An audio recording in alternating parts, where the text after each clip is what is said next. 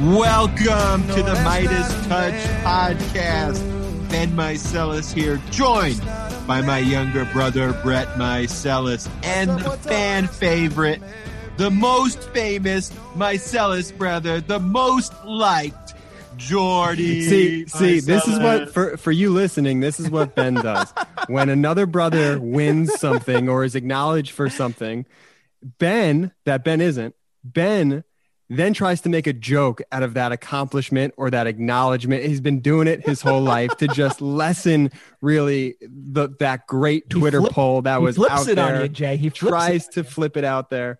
It's brother judo, you know. He weaponizes the own positivity against you and just pushes it right back. Trying to make me feel bad about this poll, but I won't. I don't even know how you both deduced from what I just said. I wasn't mocking it. It's the great Jordy. You won a Twitter poll. I am proud of you. I think it is an incredible achievement. Just, what are you, 27 years old? This was a big deal for you, and I'm not mocking it in the slightest. Congrats, Jordy, the fan favorite brother. Welcome to the Midas Touch podcast. We have an incredible show for you today. Who's on the show today, Ben? It's a good show. We have Miles Taylor, who was the former chief of staff of the Department of Homeland Security. You may know him previously, AKA Anonymous. He was inside the Trump administration. He wrote the New York Times op-ed exposing a lot of Trump misconduct in 2018, 2019. And then he wrote his book in 2019, A Warning. And it's particularly helpful that we have Miles Taylor on the show because the topic of the hour and the hour after that and the hour after that is what's going on in Texas right now, and also Ted Cruz's decision when Texas is confronted with an existential crisis, a natural and national disaster. Ted Cruz flees to hashtag Can Cruz in Cancun. Speaking of, so last night I was watching all the Ted Cruz news, and coming in, it was actually one of the more exciting things that I've done all week, which tells you how exciting my week's been. But I was watching all the news come in because first the pictures come in of a guy who sort of resembles Ted Cruz, and there was a lot of, is it him? Is it not him? You know, everyone was saying, I don't think it's him, because we saw the photo of him the other day where it looked like, you know, shaved in the front and mullet in the back. Insurrectionist in the back, senator in the front. Was that what it was, or was it the opposite? And he's a piece of shit. It doesn't matter. Yeah, it can't be the opposite, Brett. Do you know how mullets work? Sorry. Yeah, but would insurrectionist be the shaved part where he looks like a Proud Boy, or would insurrectionist be the mullet part? I mean, both are equally bad. So I'd say there's fine. I'll give you that. That's my bad. So then, you know, everyone's saying, oh, no, it's not him. It's not him. But then, like, as more and more started coming out, it became pretty apparent that this was actually Ted Cruz, and he did have the nerve to go to Cancun. The time on the clock behind him was the time of the Cancun flight from where Cruz was leaving from. He has said before that it was his spot. His family members were spotted next to him. It took until this morning till we got confirmation, but we were floating last night through all the hashtags. And I want to know, what's your guys' favorite of all the ones that we've landed on? Let's start with Fled Cruz, which I thought was particularly brilliant. Hashtag Fled Cruz. I think I mean genius. Definitely like a 7 out of 10. Fled Cruz, really solid. Fled Cruz is really good. Simple but effective Cancun Cruz. He did go to Cancun. Yeah, his last name is Cruz. You got the alliteration merger. Simple. Give that a 6 out of 10. 6 out of 10 there. Now I'll tell you, this one was my favorite. Flying Ted, because it combines Lion Ted and the fact that he flew to Cancun. Flying Ted is some pretty solid wordplay. Flying Ted. Yeah, it's good. Yeah, I pitched it last night and got like 0 response from the brothers on Flying Ted. The problem with Flying Ted is I don't see the lying in there. Actually, I know it. All I see is the word flying. And flying has a positive connotation. Yeah, like flying, dribbling, dunking, jamming. There's nothing to do with it, but can we just tell the one story, Brett, that growing up, I don't know why flying made me think of this, that Brett thought a dunk and a jam were two different things. We've never told this story before to our podcast listeners, but Brett is the most stubborn. Yeah, this is why flying, I don't know why it reminds me of it, but Brett, while watching basketball, was convinced a dunk and a jam were two things. A dunk was one hand, a jam was two hands, And if you would go watching a game, you would go, "That's a dunk." Brett would go, "That's not a dunk. That's a jam. That's not a dunk. That's a jam." I think this is the reason why Brett doesn't watch sports anymore. It's just because he's so sick of that argument that he gave up sports altogether. Listen, I stand by it. I mean, think about it. If you remember Dunkaroos? Remember Dunkaroos? Sure. I mean, amazing snack. When you would dunk the cookies inside of the delicious vanilla frosting, would you dunk it with two hands or would it be a one-handed dunk? It was little tiny. You couldn't dunk it with two hands. Exactly. You don't jam it, you dunk it. And so, taking that and expanding that out to other things such as basketball, you could see where you get the dunk and the jam. And I stand by that. This podcast is off the rails. Let's bring us back. Yeah, I'm sorry. We're going back. I'll bring us back. Let's let the older, mature brother guide us back. My younger brothers took us in some crazy directions. Oh, you get credit for taking us back when you took us off course. You guys are going crazy on this podcast. Bringing this back to what we're talking about. We liked Flying Ted, but we ultimately, when we did our video today, the hashtag was Can Cruise, which I think serves dual meaning here. It's kind of like Cancun, but it's also like Texas should can cruise. Because at the end of the day, what Ted Cruz did, and by the way, the video we released today, Can Cruise, if you haven't seen it yet, watch it. It's honestly one of the favorite videos that we've ever made together. It's really, I think, really effective, persuasive, and funny. And I hope you all enjoy it.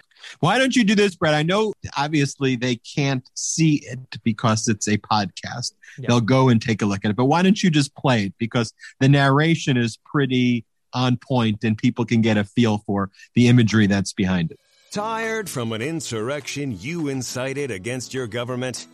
Is your state suffering from predictable consequences of a natural disaster caused by your failed leadership? Then it's time for you to throw your constituents and Constitution away and escape to Cancun. Constituents underwater? You can be too on one of our reef and shipwreck snorkeling tours. Feeling homesick? Visit the Mayan ruins. No electricity, undrinkable water.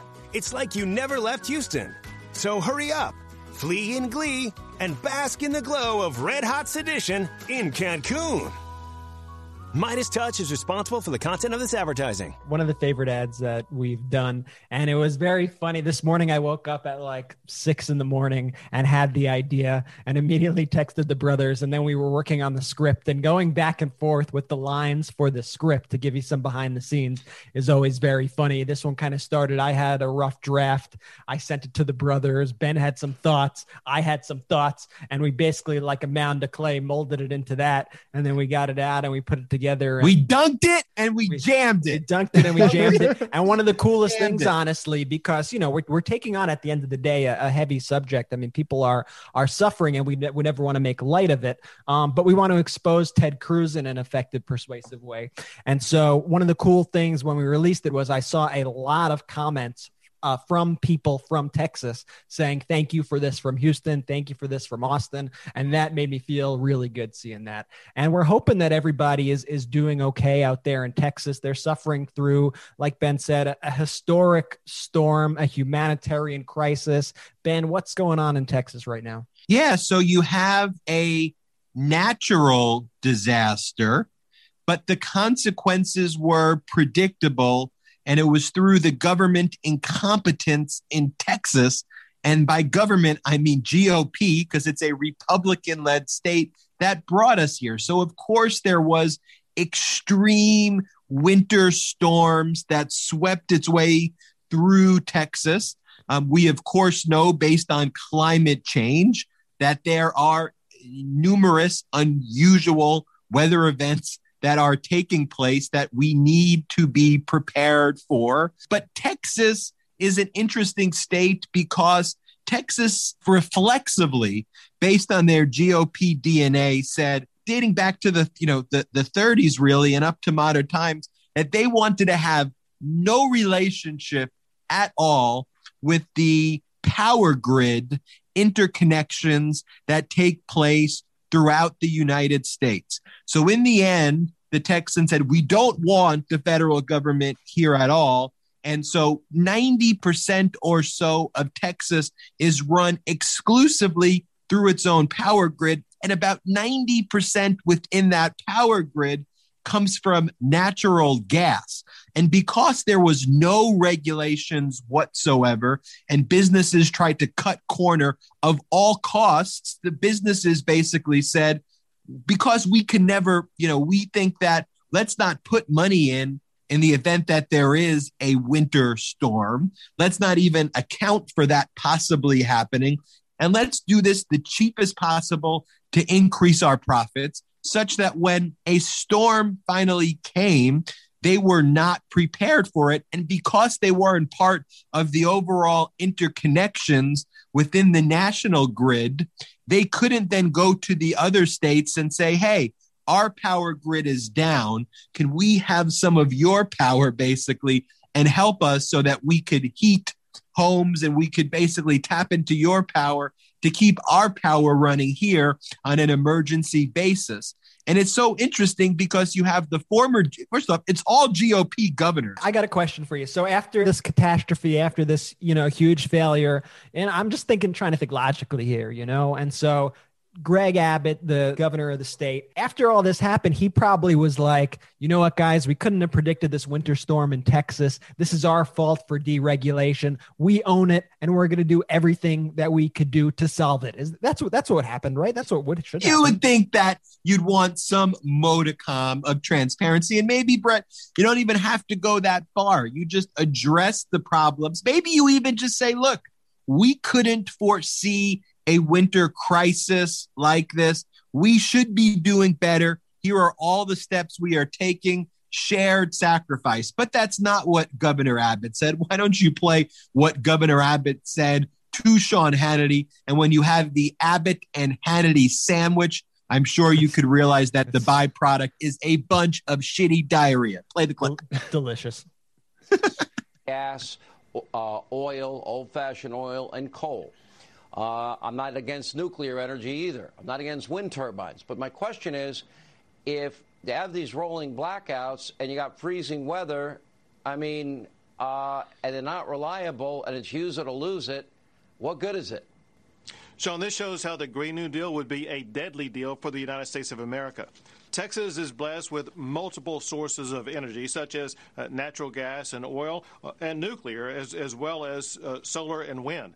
But you saw from what Trace said, and that is our wind and our solar got shut down, and they were collectively more than 10% of our power grid. And that thrust Texas into a situation where it was lacking power in a statewide basis. That was power that was spread out by that ERCOT organization that you were talking about. As a result, it just shows that fossil fuel is necessary for the state of Texas as well as other states to make sure that we will be able to heat our homes in the wintertime and cool our homes in the summertime. Couple things. He said that green energy accounts for 10%.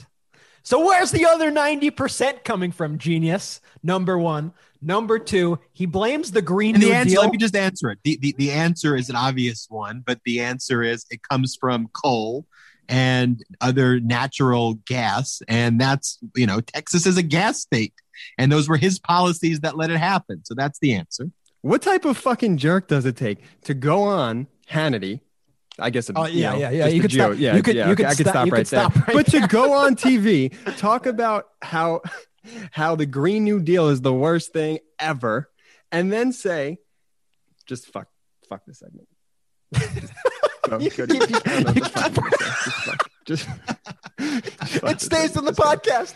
Okay, so it's all staying in the podcast. Go. So here's what happened.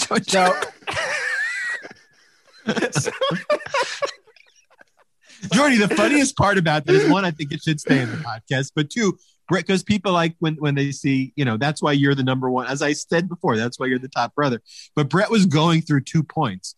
So you knew that Brett was on his second point, but yet you decide to just you interrupt his point too. And then I'm thinking you're going to come out with the goods. I'm thinking you're going to dunk or you're going to jam, but you fucking reject yourself.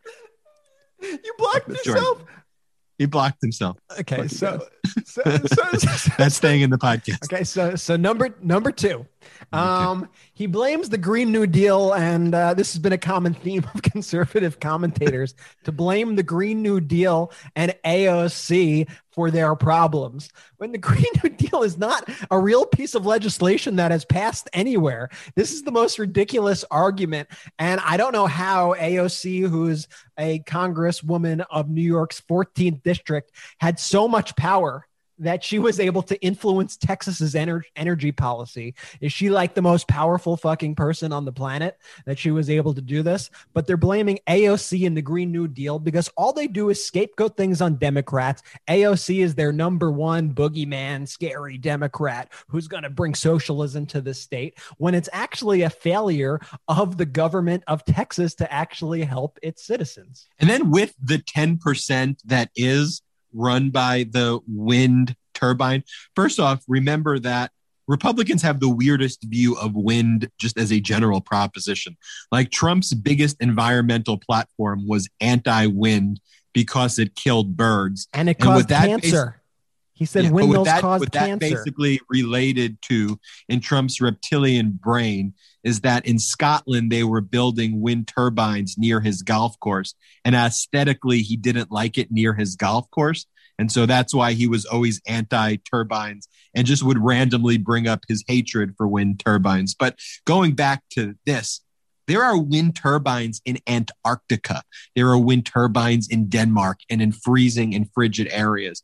You just need to basically put the equivalent of antifreeze and heating elements on there. It's one of the regulations have in the rest of the country, and it's what Texas didn't have, which is why their windmills were unable to handle the storm. So let's be clear in summation. This wasn't because of windmills. This wasn't because of the Green New Deal, which doesn't exist. It is because of incompetent and corrupt GOP leadership that put profits over people, and then when faced with crisis, took vacations to Cancun. I guess now we could just blame anything that we do wrong on the Green New Deal. Jordy, when Jordy messed up before, that was the Green New Deal. Let me say this line so I get back in the swing of things. When I fucked up earlier, Green New Deal. Green New Deal. It used to be Antifa, Green New. Now it's Green New Deal. And let me just say, your alarm clock in the morning. Green New Deal. Green New Deal. Have you ever seen the Green New Deal and Antifa in the same room at the same time? Science. Mic drop. Yeah. Mic drop. So these are the dumb arguments that we are dealing with, and we're living in this world of disinformation. And this is why it's so hard to push the country forward when we're dealing with just day in and day out. And it's a responsibility at this point. It's the root cause is the Republican Party. And that's why we say the Republican Party is the party of Q. These are the same kooky conspiracy theories that QAnon dreams up. They're really no different at the end of the day. And it's a responsibility of Abbott, of Cruz, of people like Dan Crenshaw, of people like John Cornyn, who spread these big lies nonstop, first with COVID, then with the insurrection, and now with the storm, and people get hurt on the other end of these lies. We'll be right back with more Midas Touch podcast after this.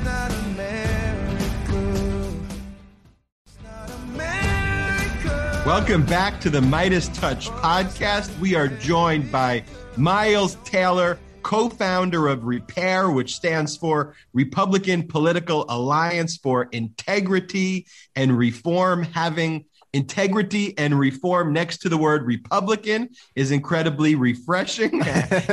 Miles Taylor, as you know, was formerly anonymous, may still be wishing that he was anonymous. But you've got that right. But he inked the op-ed for the New York Times. He later published a best-selling book, A Warning, based on his experience within the Trump administration. Remember, he served as the chief of staff to the Department of Homeland Security. Miles Taylor, welcome to the Midas Touch podcast. Thank you guys for having me. And I appreciate the introduction. Really, what you could have said is, the only reason this guy knows anything about Homeland Security is he was roughed up in a house of 6 kids. So that was my expertise in Homeland Security from the get-go.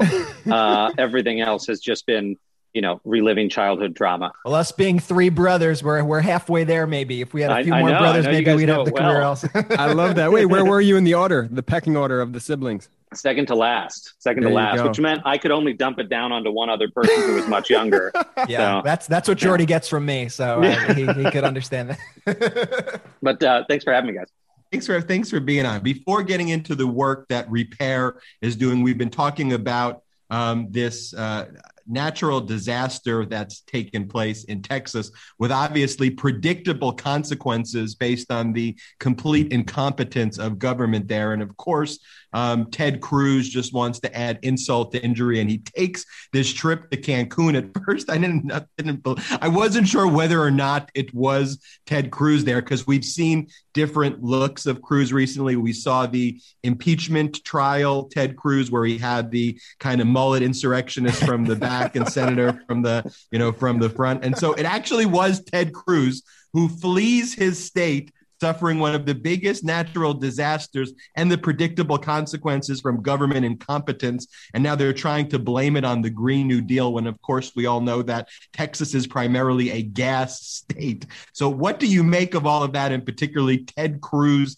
now fleeing to a Cancun vacation during all of that? Well, honestly, right now, I feel good for Hugh Jackman, who I think was really nervous. They were filming Wolverine 2 down in Cancun. And then they figured out, no, that wasn't a Wolverine stand-in. That was just Ted Cruz. But look, it's a massive screw up. Those are the types of things in politics you have a really tough time explaining and getting past. In fact, I'm willing to go as far as to predict in Ted's reelection, this is going to be the central issue. It's who cares about Texas, and this guy'd rather vacation in Mexico when people are dying than be there to help manage the response. Now, I want to say something that is really important here, because supporters of Ted Cruz, defenders of Ted Cruz will say, come on, right? Like anyone else, the guy's trying to get away with his family and escape and have a brief vacation, and we're all going through tough times in COVID. And besides, it wouldn't really matter if he was there, because senators aren't part of the executive structure managing the response, right? That would be the charitable defense of Ted Cruz. It's completely and patently false. I mean, from someone who's spent a ton of time in government, I oversaw FEMA and FEMA's emergency response structure. I've worked on Capitol Hill with Ted Cruz's office and others. Having a senator there to advocate for the people on the ground as they're getting affected is mission critical. And here's why. It's because someone like a Ted Cruz can reach out directly and quickly to cabinet secretaries who are overseeing the response. So Ali Mayorkas is the Secretary of Homeland Security. He's not going to take a phone call from a 95-year-old grandma in Dallas because he can't, right? The lines are deluged. But when Ted Cruz calls and says, hey, I'm getting reports here on the ground that aid is not getting through fast enough here, here, and here, that can cut through the system. That's why he needs to be home. That's why he needs to be paying attention. And it's why right now Beto O'Rourke looks like he's being the real Texan, and Ted Cruz looks like a slouch. So look, this is going to haunt him all the way to re-election. What do you think about this? I guess it's a PR strategy, but it seems to be a floundering and failing one because it's based on lies, of Greg Abbott, governor of Texas, and others blaming the Green New Deal, which wasn't passed in Texas, where there have been Republican governor after governor, from Rick Perry, to Greg Abbott now, and that they're just, deflecting all of the blame for the infrastructure that they've developed, banishing all federal help with respect to infrastructure, removing Texas totally off, any other national grid. What do you think just about that strategically? And what does that mean just in terms of overall gaslighting that they're doing? Yeah, look, it seems to defy logic. I mean, there's one thing that people appreciate when it comes to leadership more than anything, and that's honesty. And when it comes to honesty, they really appreciate, in the humorous sense, it's self-deprecation. And in the non-humorous sense, it's apologies. And that's probably what we should have heard from state leaders is, we could have done more. We should have done more. We have to learn from this. Right now, let's manage the response, but there's going to need to be a reckoning at the back end. That's leadership. That's what people would say is refreshing. And we would be beyond this, point the finger, blame someone else. The longer you point the finger, the longer the finger gets pointed back at you. And that's what's happening right now. They're pointing the finger. And so we're talking about it right now. We're paying attention because we know that those leaders have some culpability their infrastructure not being ready to handle the load. That said, I always got to call the balls and strikes. When you're a leader in any state and you've got finite resources, you're going to invest where the greatest need is. So this type of weather event is very rare down in that region. And so it's understandable why states like Texas or Florida aren't making that level of investment and preparation for demand that would be beyond the scope of normalcy. That said, the first thing that leaders should do is hold themselves accountable. And we're not seeing that quite yet. Miles, you said that people see the truth and people know where to point the finger. But I think one of the issues that we're seeing is that day in and day out, where a lot of these voters are getting their news from is Fox News. And every night, Tucker Carlson is going on there and he's saying everything that everybody is telling you is a lie. This is actually caused by windmills. This is actually caused by the Green New Deal. So do you think, what message do you think is winning out over Republican voters? Yeah, well, look, I mean, if I had 10 seconds with Tucker Carlson, I would say you are giving the Russians and the Chinese everything they want because you're spreading so much disinformation, not just about this, but, you guys saw Tucker a couple months ago when he was talking about the COVID vaccine.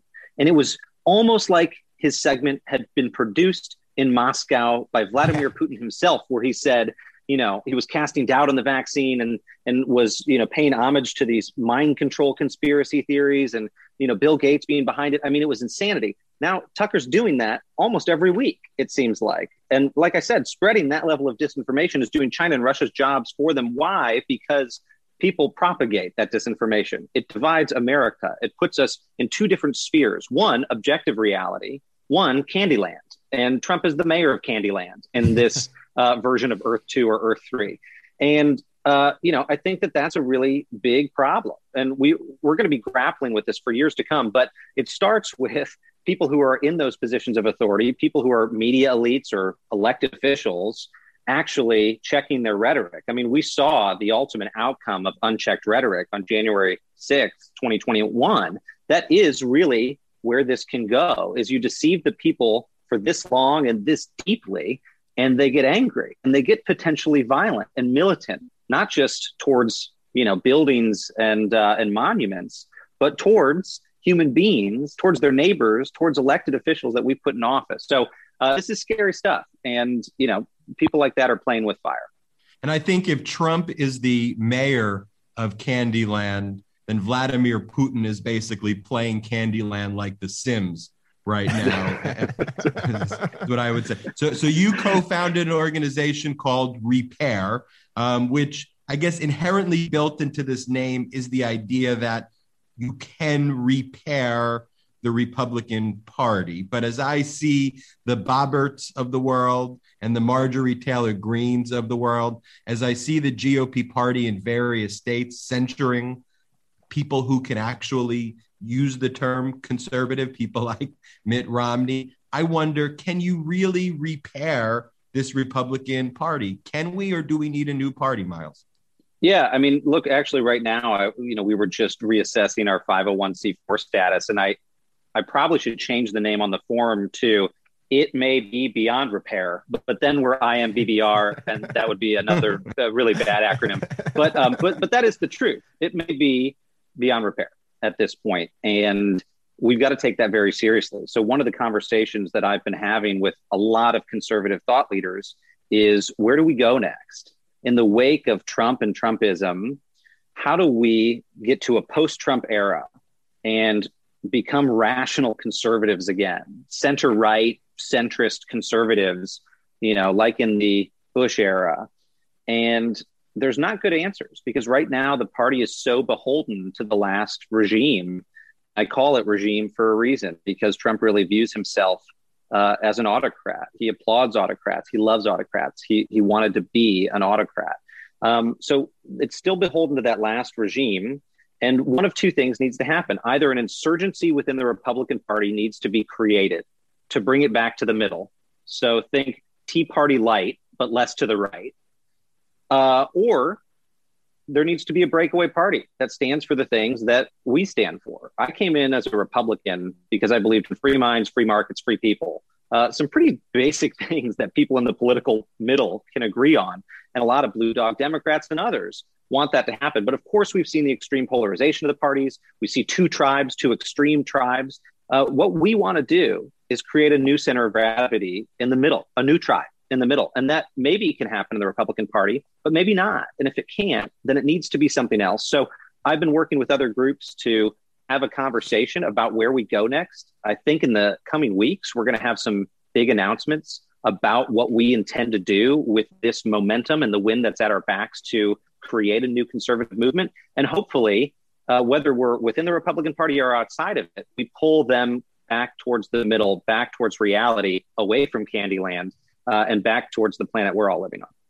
I guess one of the things, though, with the two separate tribes, though, is that for anything you want to say about the Democrats, though, we essentially elected a blue dog style kind of centrist person, whereas the Republicans elected the most extreme element or a Russian puppet pretending to be whatever the hell that, but, so to some extent, though, the views that you espouse seem to be very close to Biden. And just in terms of even what Biden said, even recently with whatever you want to say about, student loans, Biden said, look, I'm okay for forgiving student loans, but I'm not just going to forgive student loans for the sake of it. I'm not trying just to help people who don't need it. So why don't, though, you just say, you know what? These acronyms are difficult. I can't be FBBR, blah, blah, blah, blah, blah. Why don't you just say, you know what? I'm a centrist. I may just be, look in the mirror and go, Miles, I may just be a centrist Democrat. I may be at the end of the day. Have you ever looked in the mirror? Maybe I am. Well, look, the closest I got was, I think when I came out and endorsed Joe Biden, I was the highest ranking ex-Trump official to do it at the time. And when I explained the reason why I didn't just come out to oppose Trump, but to endorse Biden, I said that it was because Biden was a man of character and Trump was not. And the most important thing to me in that election was that someone with character be in the Oval Office, because I'd seen the waterfall effect across the country of having a man of such poor character sit behind the Resolute desk that I didn't care about policy anymore. It just needed to be a good person. I could disagree with them on everything.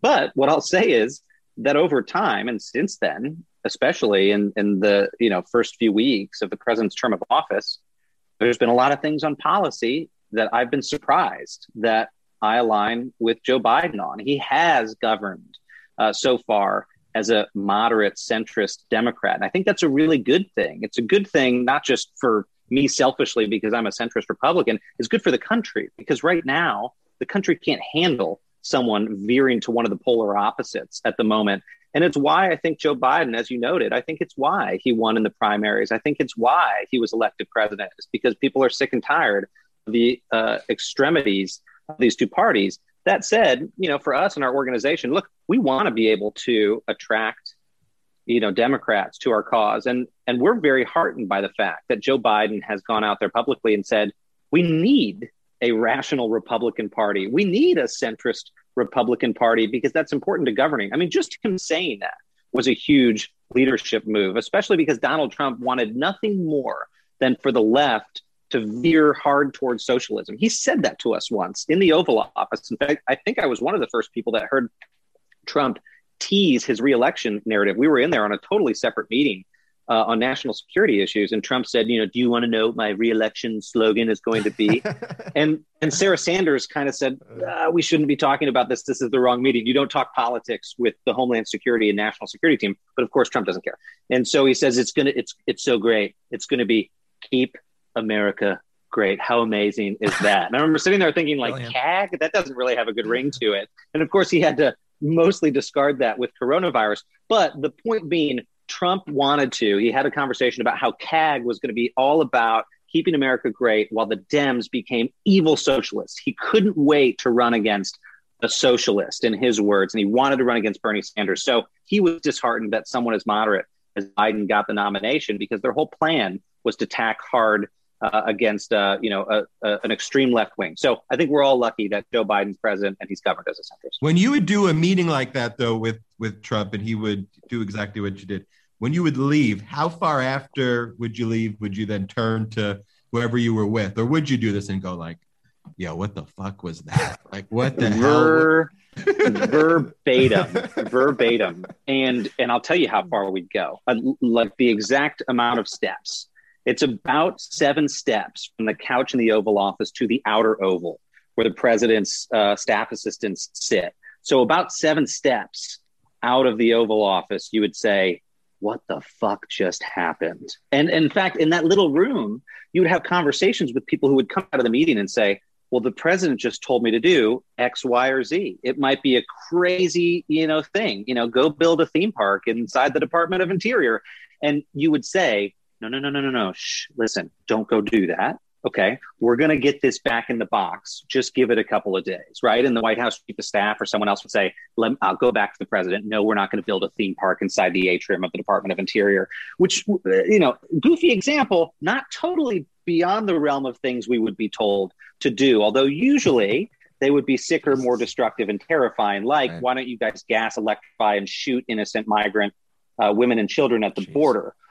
Okay, that's not going to happen. And so, but the scary thing is you get people who go into a meeting with the president who haven't been in the meeting with him, and they get an order and they leave and they think, if I don't follow an order from the president of the United States, am I violating the law? Is my job at stake? And so you had to have people, that were really the guardrails to say, look, don't listen to that. We're going to have to go back and revisit that decision. And those conversations would happen seconds after you left the Oval Office. And we're truly chilling. And then, of course, we all know as the guardrails came off, that stopped happening. And the Oval Office became an echo chamber, and more bad things came out into the world because people were unwilling to say no. Are you familiar with the Adam Kinzinger situation where his family sent him a letter basically disowning him? Yeah. How insane, common right? It's nuts, but how common do you think that is within your party? And have you had similar situations in your own life? Yeah, no, unquestionably. First of all, Adam is a fantastic guy. He's a great conservative. Ideologically, he is a conservative, but he's a moderate. He wants to get things done. He wants to work across the aisle. And just that desire to work across the aisle and to lower the temperature has caused his own family to disown him. Like, let's forget people on social media. Let's forget his colleagues in Washington, D.C. Let's forget his constituents for a moment. His blood is saying, get the hell out. And I think they said, you're an offense against God or something like that. Disappointment to God. It's a disappointment to God. Mind blowing. Now, I don't want to weigh in on Adam's family situation too much. I don't know what the dynamic's like. And I wish him well. And I hope that he's able to, repair those bonds. But that's the reality of what dissent looks like in America today.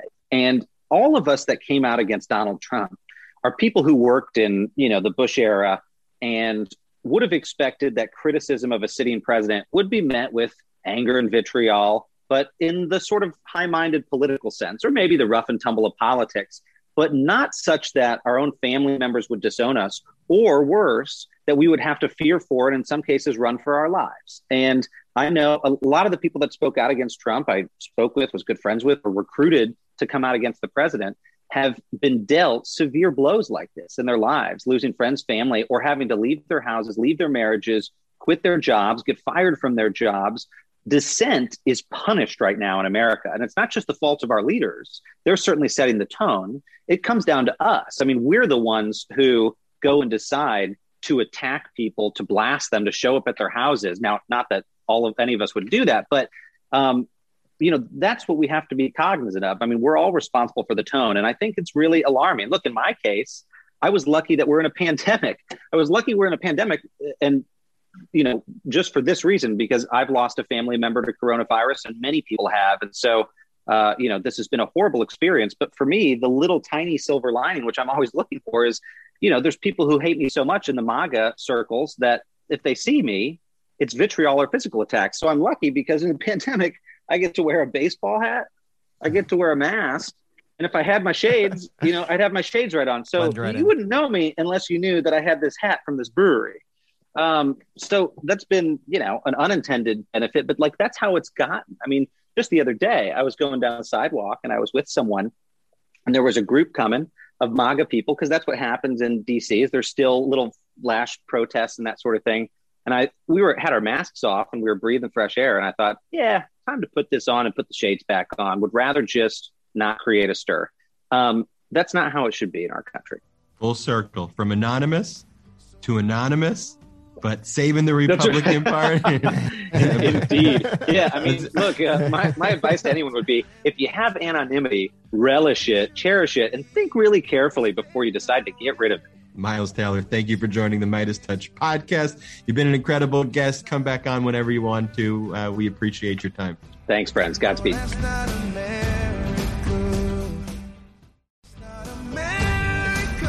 Welcome back from the MeidasTouch podcast. We've gone through what the difference between a dunk and a jam was. We've talked to Miles Taylor. We've discovered that the Green New Deal was to blame for Jordy messing up his part when he interrupted Brett's flow. Very powerful, the Green New Deal. And I just want to say this about Miles Taylor, because I thought he was so great on our show. And I think it's important, and I know it's hard for some people to want to bring in people who have any association with Republicans, with the Trump administration. But I think we need to be clear, and I think we need to separate out people who were enablers of the administration and people who were at the right time, at the right opportunity, spoke out and are now doing everything in their power to try to destroy the fascist GOP and bring democracy back to America. I mean, Miles Taylor was somebody who really did an incredible job and put his name on the line after he came out being anonymous. He endorsed Joe Biden. He's really trying to actually help America at this point. And I think we need to be willing to bring people in. And I know there are trust issues with anyone associated with it, but please, I hope you consider listening to people like Miles with an open mind. And I'm not saying we're not going to have Kellyanne on the show and we're not going to respect people like that. But people like Miles are really good, well-intentioned people who have spent their whole lives as Republican and kind of got roped into this Trumpian. Hey, Brett, we get it. Okay. You love Miles Taylor. I think it's a good point. And it's why we have the guests that we do on the show, right? It's something we get a lot from a lot of these guests. And I just want to explain, why I think it's important to highlight these voices and why I think it's important for where our country is right now. So what are you and Miles doing later? Let's talk about Biden's town hall. Now, one of the things, though, too, is Brett has editing power over these podcasts. Oh, yeah. And so the more I speak about Brett's editing power here and talk about the moments, the less likely it is to be edited out. So I think that Jordy's joke needs to be included in the final podcast, but we will see Brett's integrity. Let's go talk about Biden's town hall. Brett, did you watch it? Jordy, did you watch it? I did watch it. I thought it was great. It was delightfully boring. It was like just watching a normal human being speak and empathize. And I actually appreciated even the little things around Joe's answers, where he would be like, and I'm sorry to, go on about this. I'm sorry to belabor the point. I hope I'm not, bothering you. He's very self-aware and he doesn't want to impose on other people. And I thought that was cool coming from a guy who was all me. And look, he came with facts. He came with data.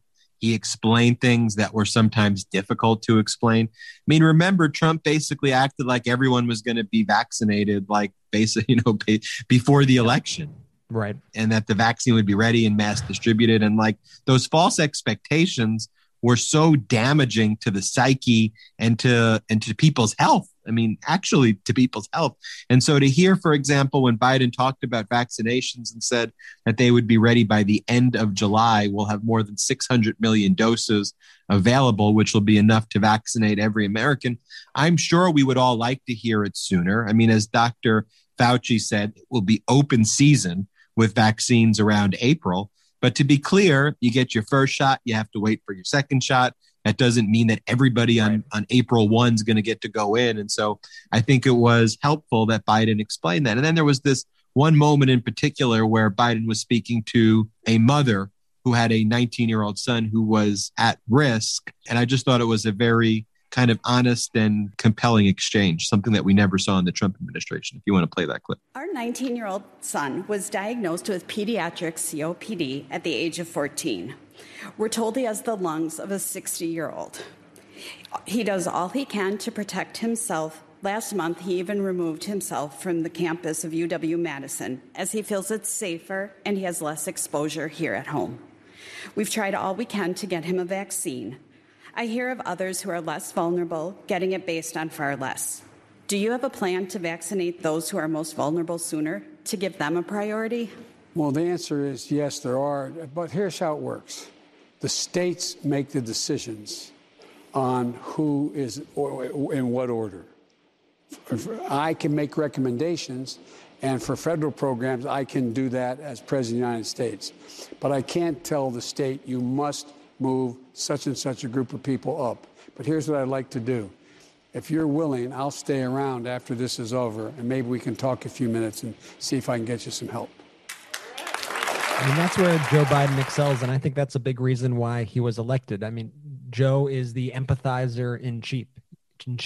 He knows how to level with people, and he knows how to speak to people who are in pain, because Joe Biden understands pain. He's lived a life of pain. And so I thought that moment, I mean, I'm getting the chills even, after just watching that. Yeah, I mean, look, it's exactly the man we elected. It's exactly the person we knew was going to be him and that role. Exactly, Jordy. And I'm having a rough day. I'm on this diet. I'm on day 4. I'm lightheaded. I had a cheat day already 4 days in. I'm not doing great. See, let's keep going. So let's be clear about why Jordy is suddenly on this diet, because somebody pitched a Midas Touch Brothers calendar that isn't happening, but Jordy in his head thinks it's happening. So he decided to. So I decided to go on a diet because when push comes to shove, the Midas mighty get their way and they want a calendar. We'll give them a calendar. All right. We'll give him a calendar, but Jordy is struggling to speak on this episode. Jordy, please, but he will look good. After this, please, eat a sandwich, get a burger, please feed yourself, drink some water. I just want you to be okay, man. All right. Let me give people some information, Jordy, because in addition to looking at you on Twitter, they like to get some info as well. So going back also to the COVID relief plan, Biden spoke about the $1.9 trillion plan. Biden explained there was an overwhelming consensus among economists from all political backgrounds that a large relief plan is the right way to go. As Biden said, now is the time to go big. And he also said that economists estimate that if the plan passes, the U.S. will create 7 million jobs this year. Biden spoke also about reopening schools within the first 100 days of his administration. I think that it is somewhat of a controversial position with the reopening of schools, but I think Biden is recognizing the reality that you do have to open up the economy, but with the appropriate care and tact. Similar position on the minimum wage. Biden is recognizing that raising the minimum wage to $15 is necessary, but also recognizing the concern of small business owners that doing it immediately, especially during a pandemic, could actually harm their businesses. And as Biden said, and as economists have said, repeatedly, doing this as a phased in process is the right way to go. That would have no negative effect and would bring people up to a living wage. And I want to reiterate that word, living wage. It is important that we support people who are alive, their right to live. It shouldn't be a debate whether people should earn a living wage. Human beings deserve to live and to be paid a wage to live. Agreed. And so the minimum wage right now, they're trying to pass within this bill. And it seems like the one holdup as of now are a couple senators, Democratic senators. We have Joe Manchin of West Virginia, and we have Kristen Sinema of Arizona. And so they are concerned about having the $15 minimum wage in this bill. So what I want to say is, if you're in either one of those states, we are asking you, call your senators and tell them how important it is for them to include the $15 minimum wage in this bill, because this will literally, like Ben said, save lives.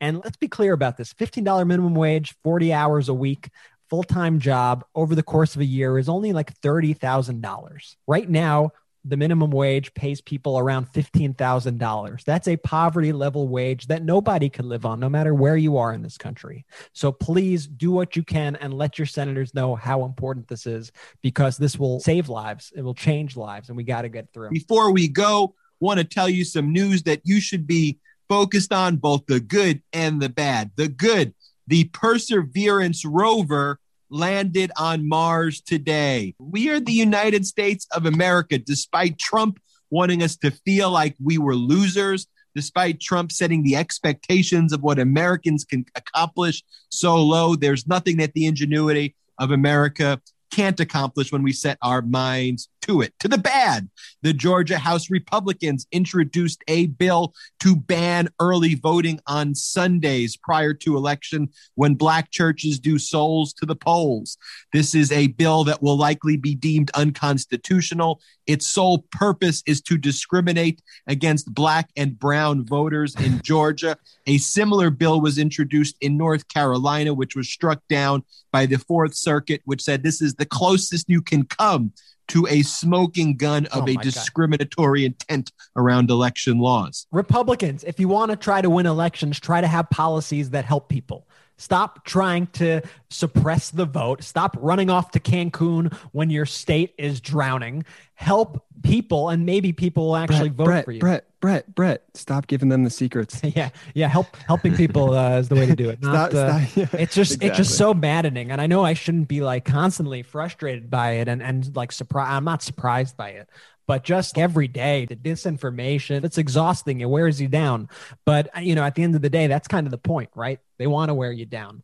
And as a watcher of Handmaid's Tale, I don't know if you know the phrase, something like, don't let the bastards wear you down. You can't let them wear you down. You got to keep on fighting. And we are committed to keep on fighting. And we hope you are as well. Keep on fighting. More of the bad.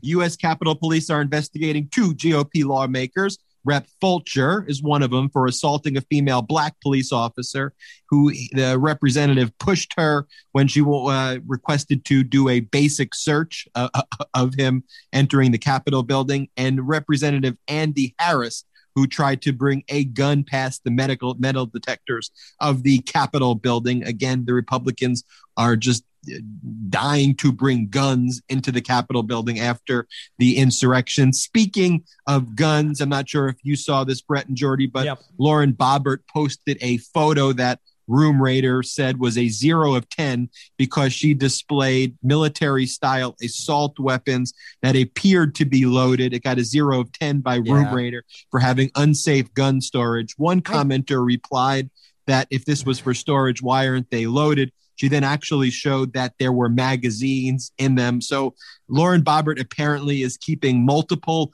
fully loaded, unsecured military-grade weapons in her home, which if you are a gun rights person, that's just fucking stupid to have. One of the key issues here are that people who truly care about guns and who have weapons, they're okay with common sense regulations because they're using the weapons appropriately. They're not displaying loaded military grade weapons in their fucking living room. It's absurd. But let's close with the good. The good is the Equality Act, an anti-discrimination protection act being moved through Congress by the Democrats to protect the LGBTQ community.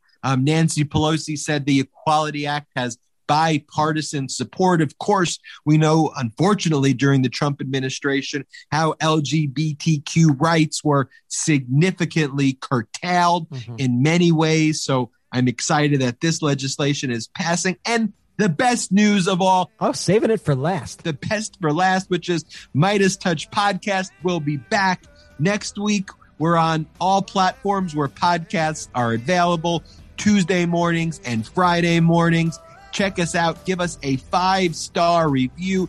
It helps our ratings, and we've consistently been one of the top podcasts in North America. Thank you for that. This has been another episode of the Midas Touch Podcast with Ben, Brett, and Jordy, dunking in your living room or wherever you're listening to us. Shout out to the Midas Mighty!